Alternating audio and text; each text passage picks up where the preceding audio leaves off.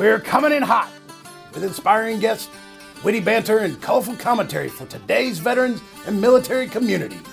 This is the Tango Alpha Lima podcast. They call me crazy cause I'm facing all my giants. They try to scare me into thinking I can fight it. They tell me I should never even think of trying. But that's just me, I'm gonna live out in defiance. Alphas, cue the bugles. Get ready to stand at attention out in public and have people look at you and wondering why you're standing for attention. They will ask you and you will tell them that this is one of the most important weeks in the veteran community. We have Memorial Day coming up, and before that we have Poppy Day coming up. If you don't know what that is, shame on you, but you will not have to worry about that after today because that's going to be one of our stories. Ashley, do you have big plans for Memorial Day? Oh, I can't think about what my plans are within the next. You forgot about Memorial Day? See what I did there? Very nice. No plans as of yet. Okay, I will. If you want to fly to LA, I will be busy. I'm speaking at one event. My post is hosting an event. There's Battleship Iowa. Fleet Week will be happening here in Los Angeles. Whoop, whoop. I don't have enough time to do everything, so maybe I'll do nothing. There you go. Because I don't want to feel like I left anybody out. That's fair. Specifically. All right. Oh, this first story a little backstory. This is a sad moment, and I wish OG Ashley was here, and I wish Mark CV was here because this is the end of an era for us. This story. I wasn't a part of all of your talks about this place beforehand. And I appreciate that introduction before the sentences that I'm about to read, which are, let's get into this. All right. Texas's long troubled Fort Hood is renamed after first Hispanic 4-star general. Fort Hood in Killeen, Texas, named after a Confederate general and long plagued by a series of suicides, homicides, and fatal accidents, was renamed on Tuesday after the Army's first Hispanic 4-star general. The base was redesignated Fort Cavazos in honor of General Richard Edward Cavazos, a veteran of the Korean and Vietnam Wars who was born in Texas to Mexican-American parents. In 1982, he became the first Hispanic to wear 4 stars on his uniform. The Central Texas Post is one of 9 U.S. Army installations being renamed after the recommendations of a congressional commission set up to remove Confederate names from military bases. Fort Hood is named after John Bell Hood, a Confederate general. The change at one of the country's largest military installations follows efforts by the military to confront racial injustice and inequality in its ranks, particularly in the aftermath of the 2020 killing of George Floyd at the hands of police in Minneapolis. General Cavazos' combat-proven leadership, his moral character, and his loyalty to his soldiers and their families make him the fearless yet respected and influential leader that he was during the time he served and beyond, said Lieutenant General Sean Bernabe, commanding general of the 3rd Armored Corps, headquartered at the Texas Post. Cavazos, who retired from the Army in 1984 after 33 years of service, died in 2017. So, Jeff, thoughts? Goodbye, Fort Hood. You were the well that never failed us to provide a story that we could have here on Tango Alpha Lima. We've had married couples both lose their jobs there. We've had murders, and we've had suicides, and we've had really catastrophic accidents that happen there. And while we will miss you, we kind of won't miss you. That place, I don't know. I have so many things I could say about that. But also, I want to recognize. So, since a lot of this was triggered after the George Floyd incident, this podcast had a 2 episodes on that was also triggered by that, and had guests from California all the way to New York, and worked in law enforcement and spoke to this. And it looks like super producer Holly is going to find that link for us. And it was a really important show I think it established us as a voice for the American Legion, where we could talk about some things that before, because the Legion doesn't take a stand on anything until it goes from resolution and works all the way up, and we can kind of react a little bit quicker and kind of address some things, but stay within the mission of the Legion. So hopefully we've been doing that for these past years, and hopefully we will continue to do it into the future. The future.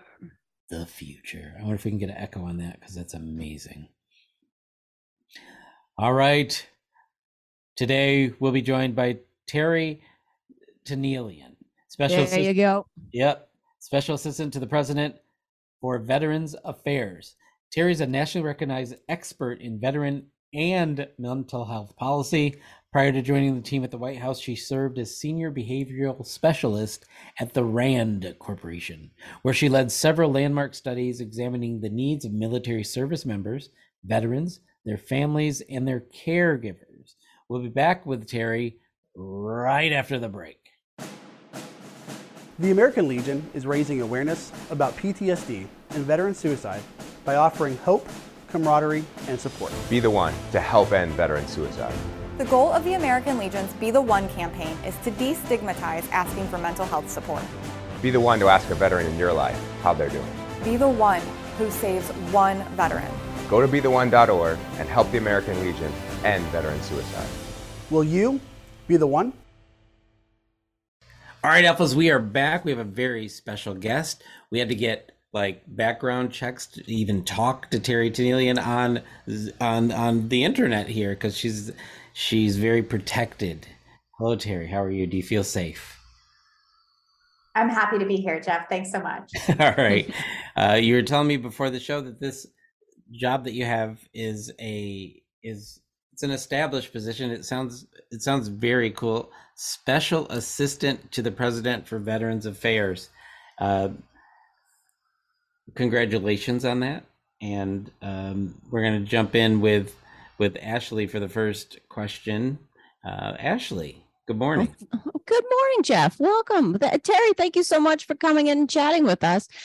Okay, so I'm super interested. Can you just let me know, what's your background? How did you end up working directly for the president? Sure. So thanks so much for that question, Ashley. It's an interesting route that I took to get to this position and this opportunity. So I grew up in a really small town and decided that I wanted to pursue a career to try to help individuals who were experiencing mental health problems. And so I went to graduate school, was trained in psychology, began doing a lot of research and policy analyses on trying to kind of help improve how we can provide access to mental health and substance use services for individuals that are experiencing challenges. I joined a think tank where I was asked to help take on some studies that were specifically focused on military service members and their families, particularly as we were trying to understand the impacts of deployment and look at the potential causes of Gulf War illness. I became fascinated and I really dove into the work to try to understand the challenges, the traumas, the deployment related stressors and opportunities that were facing our military service members and their families, and started doing a lot of work on the psychological impacts of deployment, of war, of combat exposures, et cetera.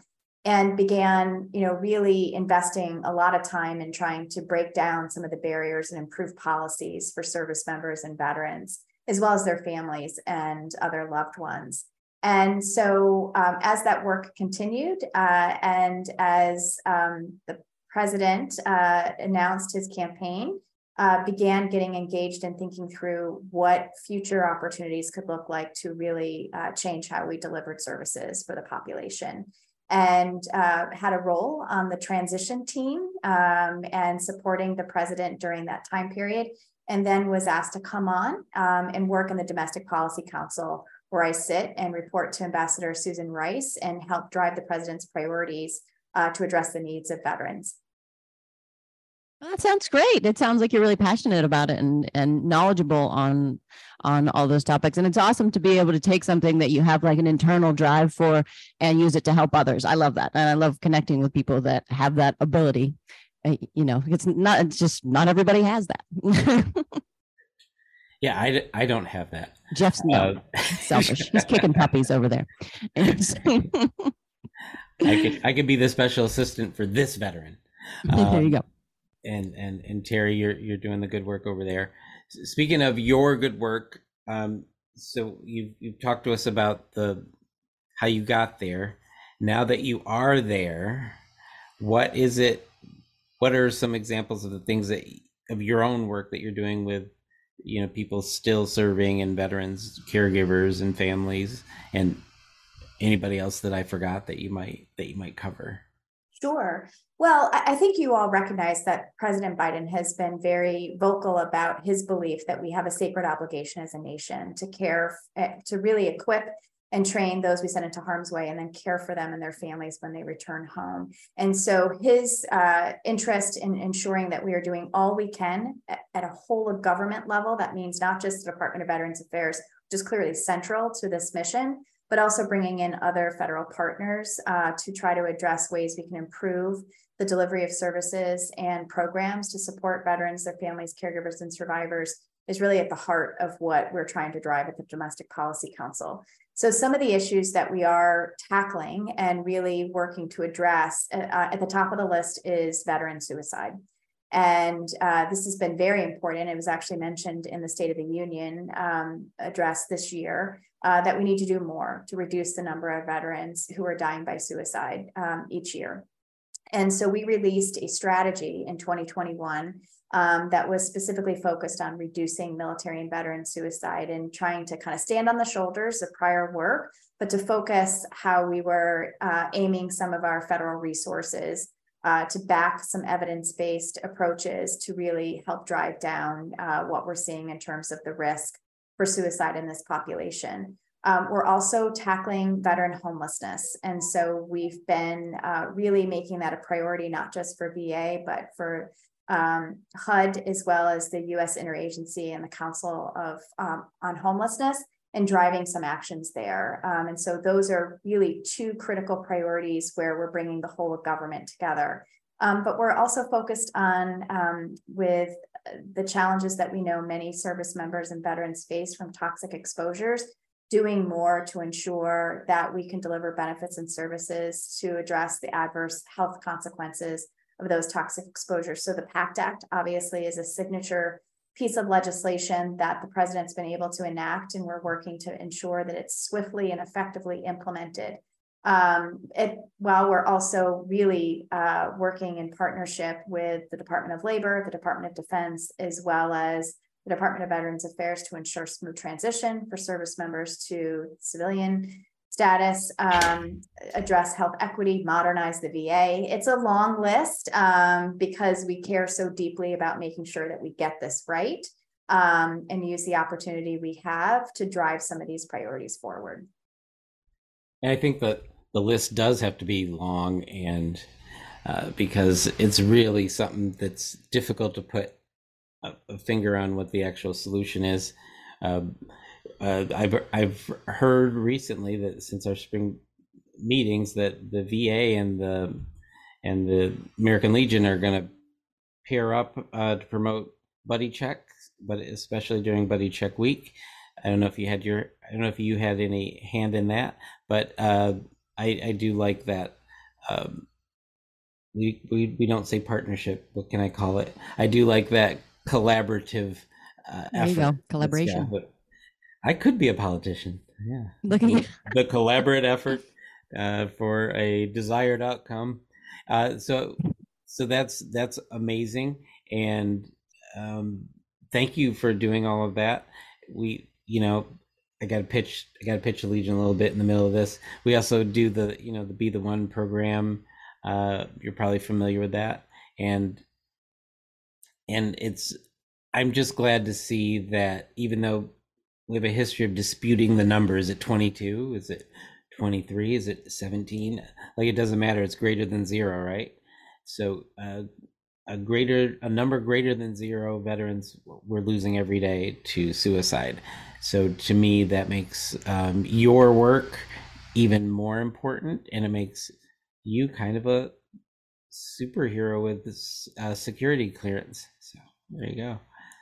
I'll have to keep that one in mind as a descriptor. I've never heard that one before, but thank you. Yeah. It's an honor and a privilege to do this work. It's just so important. And, having the opportunity to work with my partners at the Department of Veterans Affairs, DOD, across the agencies, really the Department of Health and Human Services. I think everyone recognizes that this is a huge priority. It's a public health challenge, but we have to get after it aggressively. Awesome. Ashley, I didn't read ahead. You were supposed to kind of weave in to be the one. Sorry. I'm so Jeff, you and I are always one step in sync with one another. You're basically my right and left arm. And I will have it no other way. I think that all these initiatives are wonderful, and definitely, the Be the One program focusing on eliminating veteran suicide in general. I have a lot of suicide in my family. I even have military members in my family that have committed suicide. But there's so much to it, and there's so many. Like, I really love all the initiatives that you're pulling out, and you mentioned coming back from a deployment and how you try to support the families then. As I'm sure a lot of our listeners know, but if you don't, reintegration is one of the most difficult times. It can be harder, and it often is harder than when the military member is gone. So when they come back, you have spent 6 months to 18 months alone taking care of everything, and then they come in and you're trying to readjust to what that is, and they think nothing has changed, and the fork is in a different drawer, and oh my goodness. So I love that you're supporting that, but also you are making a note and a priority of something that I haven't seen. Maybe it's just not something that I've been aware of, but I'm seeing it more and more lately, which is prioritizing caregivers. So the Elizabeth Dole Foundation, for example, what a wonderful foundation. And I don't know if any of you have ever heard anybody from that organization speak, but it is amazing. The things that the caregivers are doing and the ways that they are supporting their families. So I really appreciate that they are included in all of that. Do you have anything specific that in that genre of caregiving that has touched you or that you want to work on or focus? Yeah, I think it's really important that we understand, and this is a little bit of a wonky phrase, but, as an individual experiences a challenge, like there's this, it's like a pebble in a pond, it has ripples, right? And those ripples can go both ways. And so a person is, an individual within a unit, that could be a family, it's a community, within society. And so we kind of need to recognize and reinforce each of those various different circles and outer circles, if you will. And so for me, having grown up in a household where caregiving was really actually very important to how we cared for our family members, particularly at the end of their life, and how we supported them, recognizing that we needed to do the same for service members and veterans, particularly of our wounded, ill, and injured populations. I had an opportunity earlier in my career to do some of the studies that began to understand the impact that caregiving can have on veteran and military caregivers. And so knowing that they're an important group has been obviously at the center of what Dr. Biden has done with the Joining Forces Initiative and some of our policymaking. Just recently, the president signed an executive order on our care economy and took specific actions and directed specific actions on how we could better support family caregivers, including caregivers for our veterans. And so we'll be seeing over the course of the next year, the Department of Veterans Affairs take very specific steps that will help veterans be supported in their homes, but also explicitly support the caregivers who are participating in that family caregiver program. And one of those is to ensure that they have access to mental health services, because we know that caregiving can be stressful, and we want caregivers to take care of themselves and ensure that they can live full and healthy lives that are supported, so that they can also support their loved ones. Yeah, totally. It's so important. And when the people that I've met, and you just go, oh my goodness, their stories are really touching. So I think it's wonderful that we are recognizing and taking care of the caregivers who are doing so much. Right? It's the same thing, the airplane thing. You got to put the mask on yourself and then Yeah. do the other thing. So thank you for helping them put the mask on themselves. Yes. There you go. I'm figuring this out. It's early morning. I'm a Marine. It's a lot of things working against me right now. So it's hard to ask these questions because I don't know what you can and can't say. But is there anything that's been declassified that's coming up that we should know about, or anything that you're working on that you anticipate will get through legislation? So, to the extent that we have administrative capabilities and authorities, our focus has also been to make sure that we leverage those to do as much as we can with the existing resources that we have. And so the president's budget outlined, again, bold investments in how we can address the needs of veterans through robust VA, both in healthcare as well as benefits delivery. But one of the other priorities that the president has, where there's a great deal of intersection here, particularly around our interest in reducing suicide, is around mental health. So in addition to supporting veterans as part of his unity agenda, tackling the nation's mental health crisis is also a key part of the unity agenda. And so we've launched a comprehensive strategy to address and transform how we integrate and think about mental health in the United States. Mental health is health, period. And we're working to ensure that anyone with a mental health challenge can get the support they need. We've got a few announcements that will be coming out this week that are really serving to bolster how we can increase the number of professionals who are trained to recognize the risks of mental health problems and get the support to individuals where and when they need it. We're doing a lot to focus around youth mental health in particular and provide more resources in schools. But we know we're also continuing to work with DoD and VA to break down some of the barriers that exist to help seeking for service members and veterans, and to help them hire more professionals that can be part of the solution. And so you'll continue to see efforts in those areas. And then we're also working towards a new national strategy for suicide prevention.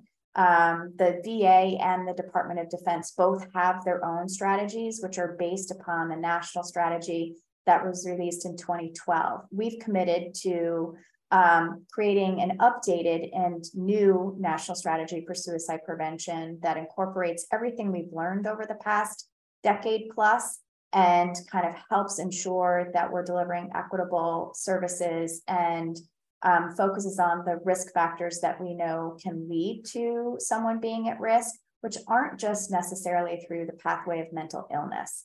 And so how are we addressing economic risk factors? What are we doing to provide more legal support services? What are we doing to support people during vulnerable transitions? And so Ashley, you mentioned clearly that transition from military to civilian life and reintegration from deployment are times where vulnerability is introduced. But many people face other transitions in their life too. We want them to be supported through those so that we can address any challenges and get folks help. So suicide, as we get closer to September and National Suicide Prevention Month, will continue to be a priority. And we'll see more announcements. We've got more funding going into the 988 Suicide and Crisis Lifeline. We're trying to build more mobile crisis response teams that have competence to be able to respond to individuals who may be in mental health or substance use crisis and get them into care. We're doing more to support drug and treatment court programs for veterans, but also for non-veterans so that we can keep people in the community rather than seeing our jails and prison become the #1 provider for individuals with behavioral health problems, for example. And so we're continuing to kind of drive transformation in how we address mental health, and not just for veterans and service members. So though clearly both DoD and VA have made this a top priority within their ranks as well. Well, I a little bit back in that you kind of sparked something, because the different things that can trigger someone to get into a desperate situation, and I call that whole section of yours the scenarios of overwhelm, because scenarios that overwhelm people make things seem hopeless, right? So it's the economic factors that we don't talk about. Can they get a decent job? Are the costs of living where they are? Because Los Angeles, where I'm at, is the largest population of veterans. It's absolutely unlivable for so many of them that living on the street is normal. I'm not going to say it's normal, but it's definitely trending towards normal. People living on the street in RVs in the back of their cars, whatever. And taking care of all of these scenarios of overwhelm is one of the many, many, many, many things that deserve attention in this fight to eliminate suicide. And it's true. Also, it's not just veteran suicide. It's suicide in general, because a fit community, benefits everyone. If you see and experience fitness, like physical fitness, if you live in an area it's like that, you tend to be more fit. If your mental fitness is there, which leads me, is there a mental fitness workout that I can do? Like, you got to do there used to be brain training. Remember when that was a big thing? Yeah. You got to do 5 crossword puzzles before breakfast. I don't know, but I'm gonna sell an infomercial on this. Patent pending. Let's edit this out. So thank you for addressing something that I haven't even thought through, but I've already given it a title: scenarios of overwhelm. So thank you for that, and thank you for giving me the opportunity to look like something's happening up here. Yeah, no, I appreciate that, Jeff. It's interesting because there are actually studies that show that raising the minimum wage can be associated with reductions in suicide deaths. And so we need to think about our economic policies and how we're supporting people to be able to thrive in their communities, to ensure that they have stable housing and that they can afford rent. And so it's just as much about prevention of homelessness as it is about addressing the needs of the unsheltered. And so, as we think about all of our policies, we think about them through the lens of how is this going to improve the lives? And I see that as prevention, right? Because it's all really critical. And while we're making those investments, we're also, mindful. The Surgeon General of the United States just released a new advisory on the epidemic of isolation and loneliness.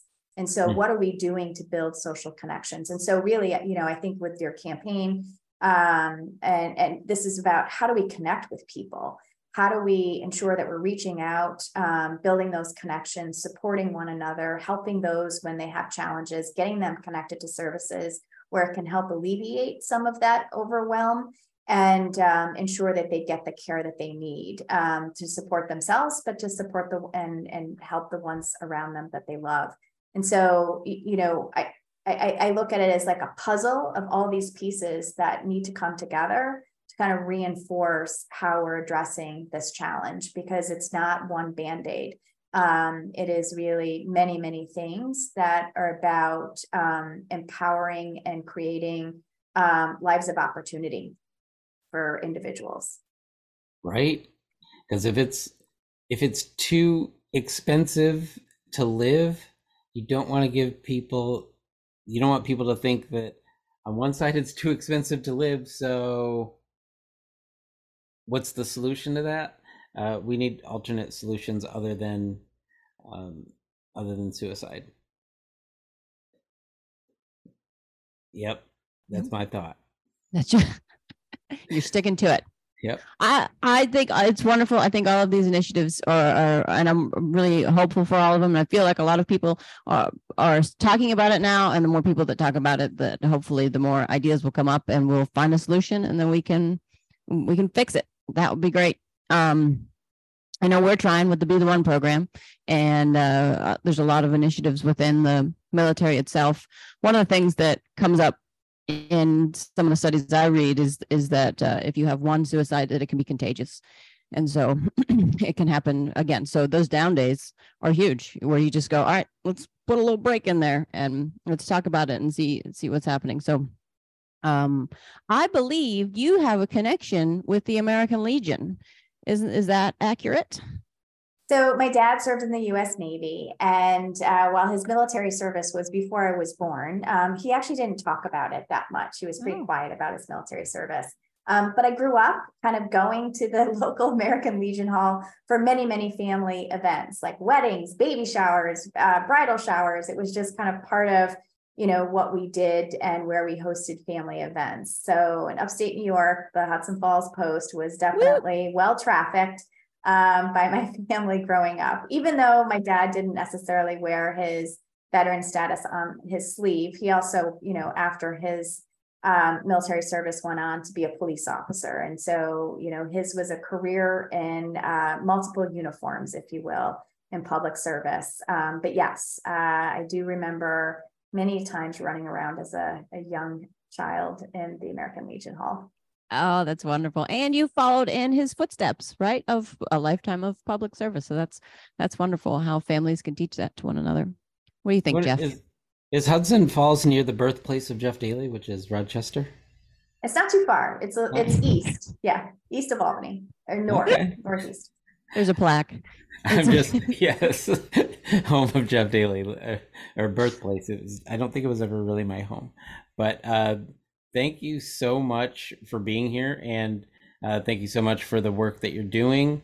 And I think that we've distracted you from that work long enough, so I'm going to need you to get back to it and do some more signing and classifying and whatever the government needs to solve these problems. I trust that you're on it. Yes, thank you, Jeff. It is a long list. We are really dedicated to trying to do more. Thank you, both of you, for this conversation, this opportunity. Really grateful for the work the American Legion is doing to bring attention and through this program, and to help others and get more folks to reach out and get connected to services. I think is just going to be the game changer we need. So thank you so much for the opportunity to join you today. All right, there you go. You got.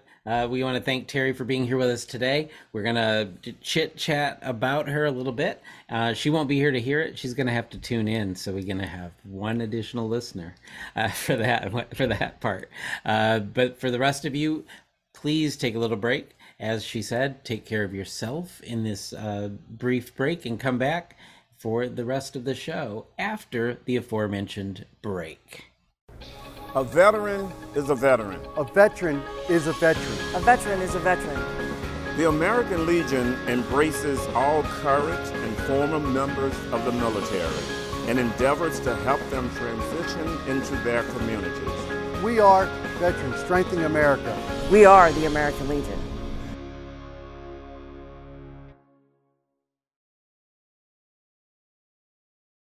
All right, Alphas, we hope you had refreshments and are in a more pleasant place than you were before you had that refreshment. I hope you had a great break. We are back. Ashley, Terri was here. Terri was awesome. Yep. What'd you think? She's great. We talked about how she got into service. Her dad had a lifetime of service. She's continuing on with that. And she just really seems to care about people and getting these policies in place to try to help get rid of suicide. We're hopeful. We're trying. I mean, I can't think of a more noble pursuit at this point. And the fact that she's looking deep and wide and trying to cover everything that may cause this these unfortunate events to occur. So thank you, Terri, and for all the work that you're doing. All right, here we go for our favorite part of this part of the show. Wait a minute. We are going into pew, pew, pew, pew, pew, pew, pew. Rapid fire. All right, rapid fire number 1. You ready? Ready. You're going to cry? Yeah. Okay. A very good girl deploys on Courier Ford. Sage, the service dog. This is from Navy Times. The first in class carrier, Gerald R. Ford, from Michigan, went to Michigan, played football at Michigan, deployed this week with a first of kind asset for its sailors, a service dog. Sage is a 3-year-old female yellow Labrador retriever, and she's the first dog to deploy with a ship's crew through a pilot program meant to address mental health and resiliency. The Virginia-based nonprofit Mutts with a Mission trained Sage and loaned her to the crew for the deployment. The dog will comfort sailors and is trained to help them cope with operational stress. It's part of what is dubbed, in typical military speak, the Expanded Operational Stress Control Canine Program. That sounds more military than anything I've ever read in my entire life. Make her bark. Can you speak whenever I say EOSCCP? My goodness. What a good girl. I'm so happy to hear that this is happening. I've seen the videos. I've seen the pictures. I think she's going to have a great time. Here, she's a lab, though. She's going to want to swim. So let's keep her on the boat. She doesn't need to swim in the ocean. No, and not as far out as they're going to be. Like, be a good girl there, Sage. Be a good girl. All right, we're going to move on now to rapid fire number pew pew 2. Marines to deactivate historically female recruit training battalion. It's from MarineCorpsTimes.com. As the Marine Corps continues to gender integrate its boot camps on both coasts, it is shutting down the recruit training battalion that for decades was the only unit that turned female recruits into Marines. The closing of the now co-ed 4th Recruit Training Battalion was characterized by the Corps as an administrative decision that will help standardize training across its recruit depots of San Diego and Parris Island, South Carolina. All right, I was just going to say Congress, they directed the Corps to integrate women into recruit training at San Diego, which was open only to men until 2021. So progress. 2021. That seems too recent. Right. Alas. There's 2 boot camps for the Marine Corps, and the Marines have a lot more men than women, so they concentrated. Here's an interesting piece. Do you know that when they look at how they can recruit, what they do is they look at high schools and then they look at eligible males. That's it. They don't look at females at all. I hadn't heard that. Didn't know anything about that. I spent time with a recruiting station, and I was like, you only look, and they're like, yep, that's how we look at it. And I was like, oh man, well, I feel like you're missing out on a lot of people that might want to join then. Well, they're looking at is where they target their energy and their focus, right? Right. Yeah. But it's just one of those things. Like if I know plenty of women that have been in the Marines, so maybe let's add them in. Oh yeah. All right. It's a puppy story. All right. As I told you before, May 26th is coming up after this show. May 26th is Puppy Day, and if you do that, you should wear it all weekend, all the way through Memorial Day. I mean, you should change clothes, but put the puppy back on your new clean clothes up your freshly showered body. All right, Here we go. The puppy story. This is from our favorite website, Legion.org. After World War I, the poppy flourished in Europe. Scientists attributed the growth to soils in France and Belgium becoming enriched with the lime from the rubble left by the war. From the dirt and mud grew a beautiful red poppy.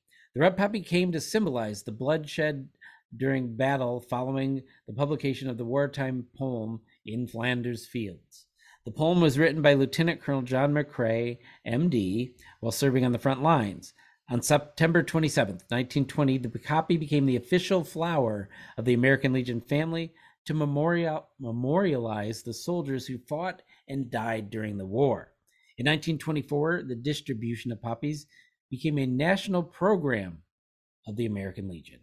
Led by the American Legion Auxiliary, each year members of the American Legion family distribute poppies with a request that the person receiving the flower make a donation to support the future of veterans, active duty military personnel, and their families with medical and financial needs. Poppy Day is celebrated in countries around the world. The American Legion brought National Poppy Day to the United States by asking Congress to designate the Friday before Memorial as National Poppy Day.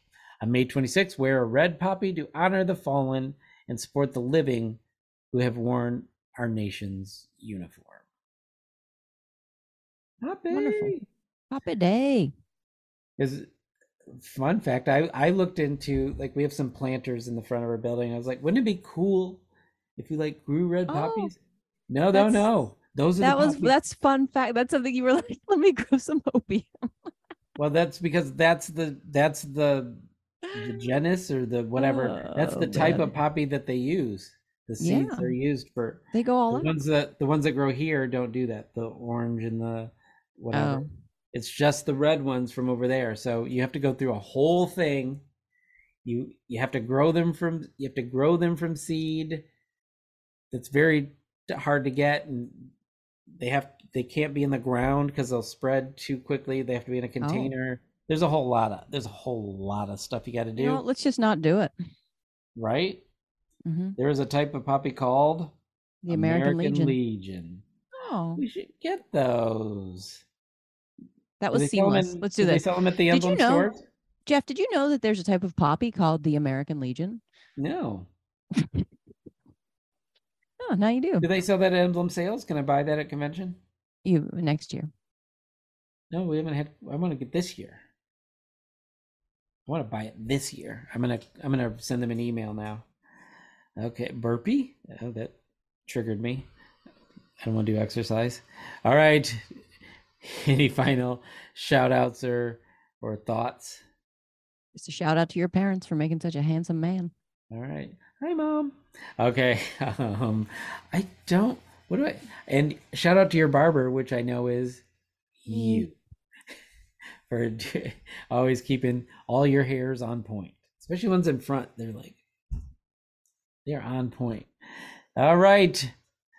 Let's go home. I have to prepare for Poppy Day. So we got to go. Go do it. Go grow your poppies. Hey, everybody out there, just don't forget to subscribe to the Tango Alpha Lima podcast on YouTube, Apple Podcasts, Spotify, wherever you consume, eat, listen to, take in podcasts. If you could leave us a review and make sure that it's 5 stars, I would really appreciate it. The thing is, if you don't, I legally have to come up to you in a restaurant when you're sitting with your family at maybe some sort of important event, like maybe a birthday party, like a 50th birthday party or something like that. I will lock eyes with you and I will say loud enough so that all of your extended family can hear, I know what you did. I don't appreciate it. And I'm going to the authorities. So unless you want that, leave us 5 stars. Okay. And if you want to like suggest any guests or anything, go to legion.org/Tango Alpha Lima. Click on suggest a guest link. Super easy. We want to talk to those people. So Jeff, you can suggest a guest or rat out somebody that didn't give us 5 stars, and Ashley will that'd be great too. Yep. Then I have to haunt them. She will do your bidding. You're so sinister. Mm-hmm. I know. I don't want to get on the wrong side of you. All right. This is a grand week for you veterans out there. Please go enjoy Poppy Day and have a meaningful, I don't like to say happy, but have a meaningful Memorial Day. Honor those who have fallen before us in this time so that they may live forever. Find some names. If you go to the cemetery, find some names and say them, because you know that old saying, you die twice, once physically and once the last time your name is ever spoken. Make sure that more people live on in that realm this coming weekend. All right, with that, I'm going to declare season 4, episode 160, mission complete.